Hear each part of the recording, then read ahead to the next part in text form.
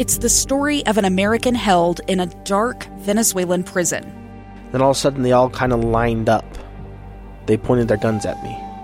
And this is the point where I thought, I'm going to die today. I'm Becky Bruce.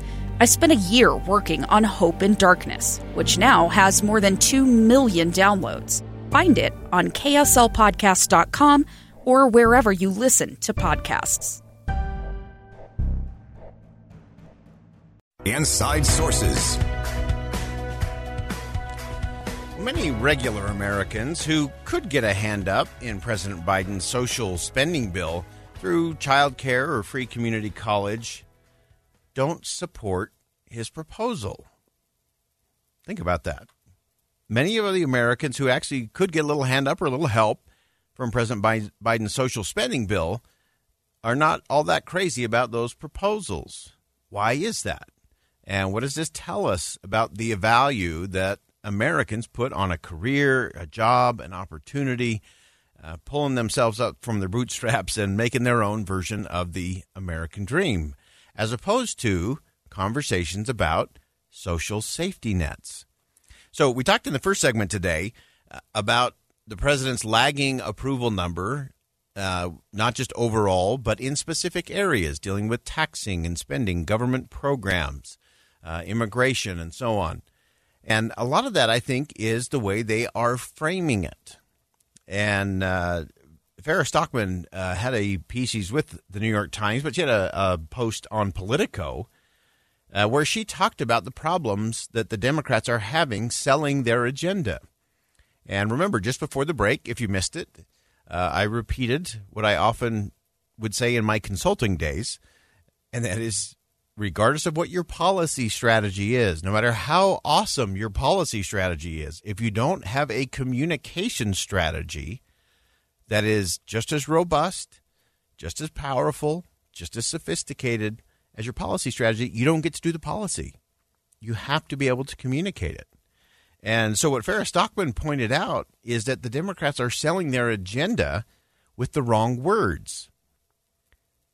She said that by pitching their program as a safety net, Democrats risk alienating the very people they're hoping to help.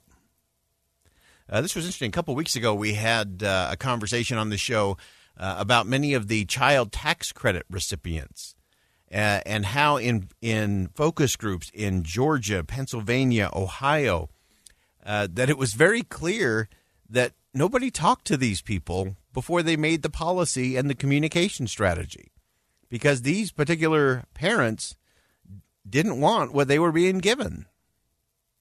But nobody had asked, so there was no connection there. So Farrah Stockman, again, in this piece on Politico, she said this. She said, "I knew the Democrats had a messaging problem the day I saw newspapers describe Joe Biden's Build Back Better plan as a vast expansion of the social safety net." She went on to say, safety nets are those cumbersome things that catch you when you stumble and fall. They're important, but they're not the stuff of inspiration. Nobody wants to need a government check. Kids dream of growing up to be singers and nurses, firefighters and pilots, jobs that will give them dignity, purpose, and a role in the world. She said, "I've never met a kid who dreamed of growing up to live off a government check." And I think she's right. I think because remember how this started. You have to go back to the beginning of the administration. We knew we were dealing with infrastructure. And so let's just break that down a little bit. Remember, they went from one big massive infrastructure bill where they sort of relabeled everything was infrastructure. College was infrastructure. Childcare was infrastructure. Everything was infrastructure.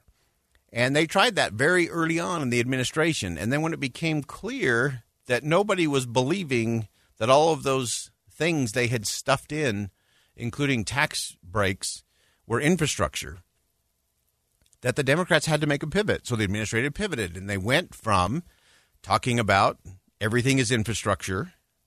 Then they broke the bills apart. So there was a bipartisan bill for traditional infrastructure, roads and bridges. And then we'd have this other human infrastructure. And they tried that messaging for a little while. And that didn't resonate with the American people. So they went back from the Democratic Party standpoint and went back to a very familiar song in terms of social safety net. And that became the mantra. And I think that's where they got it wrong. Because just as Farrah Stockman pointed out in Politico, that's not what people want. There's nothing inspirational about any of that. What people want is a level playing field and a fair chance. They don't want guaranteed outcomes. They know that doesn't work. The American people know that doesn't work.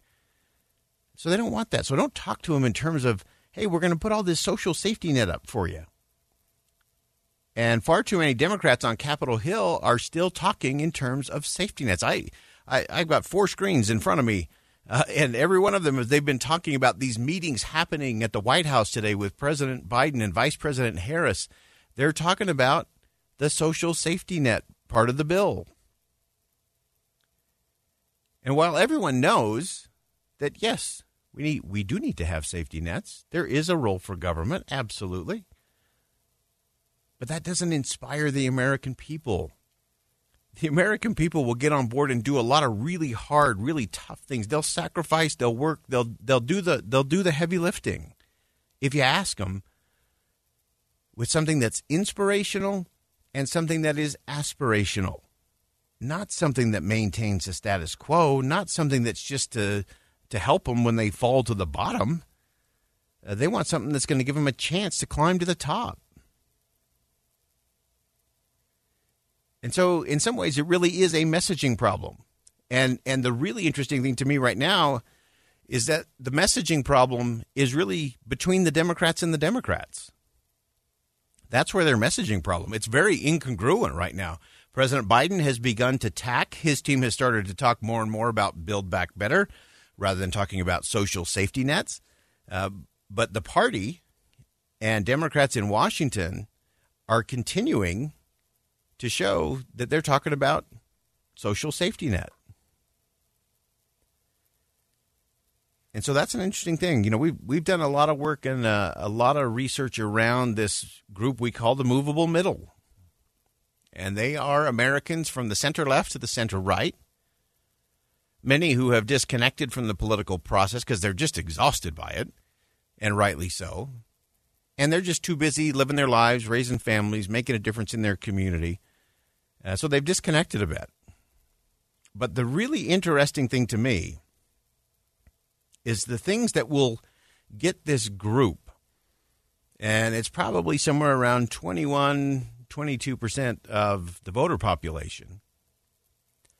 The thing that will get them to re-engage in the process, there's only a few things that will excite them. And it's talk about community, compassion, self-reliance, opportunity, and upper mobility. So think about that for a minute. That's a big chunk of voters. That's a group of voters that could sway an election. And they're not wanting to talk about safety nets. They want to talk about self-reliance. They want to talk about community and compassion, and that's how we help each other. That's how we work together. So community and compassion, helping people become self-reliant, and then having that opportunity. That's what people want. They want something inspirational. They want to be part of something bigger than themselves. And currently, the White House is not serving up a lot of leadership in that space. So it's interesting to me that President Biden, and Farrah Stockman pointed this out in her piece in Politico. She said Joe Biden, who, of course, actually grew up in a blue-collar family, he's put together a plan that may solve some of those most pressing problems that we've had over the last 6 years. But she finished by saying Democrats still struggle to communicate that in a meaningful way to blue-collar Americans. Those blue-collar voters who voted for President Trump in 2016, many of them flipped and voted for President Biden last year, they don't want to talk about stuff saving them at the bottom. They want opportunities to do the hard work to climb to the top. And I think if there is any hope for President Biden's agenda, again, policy aside, he's got to communicate it in a way that makes sense, first and foremost, to the American people, not to the elites in Washington, D.C. We're going to step aside for bottom of the hour break. When we come back, there's a lot of jobs that are open. One of the big gaps is people are missing out on the soft skills. We're going to talk about that with Brent Orrell from American Enterprise Institute coming up next. Stay with us. It's the story of an American held in a dark Venezuelan prison. Then all of a sudden they all kind of lined up. They pointed their guns at me. And this is the point where I thought, I'm going to die today. I'm Becky Bruce. I spent a year working on Hope in Darkness, which now has more than 2 million downloads. Find it on kslpodcast.com or wherever you listen to podcasts.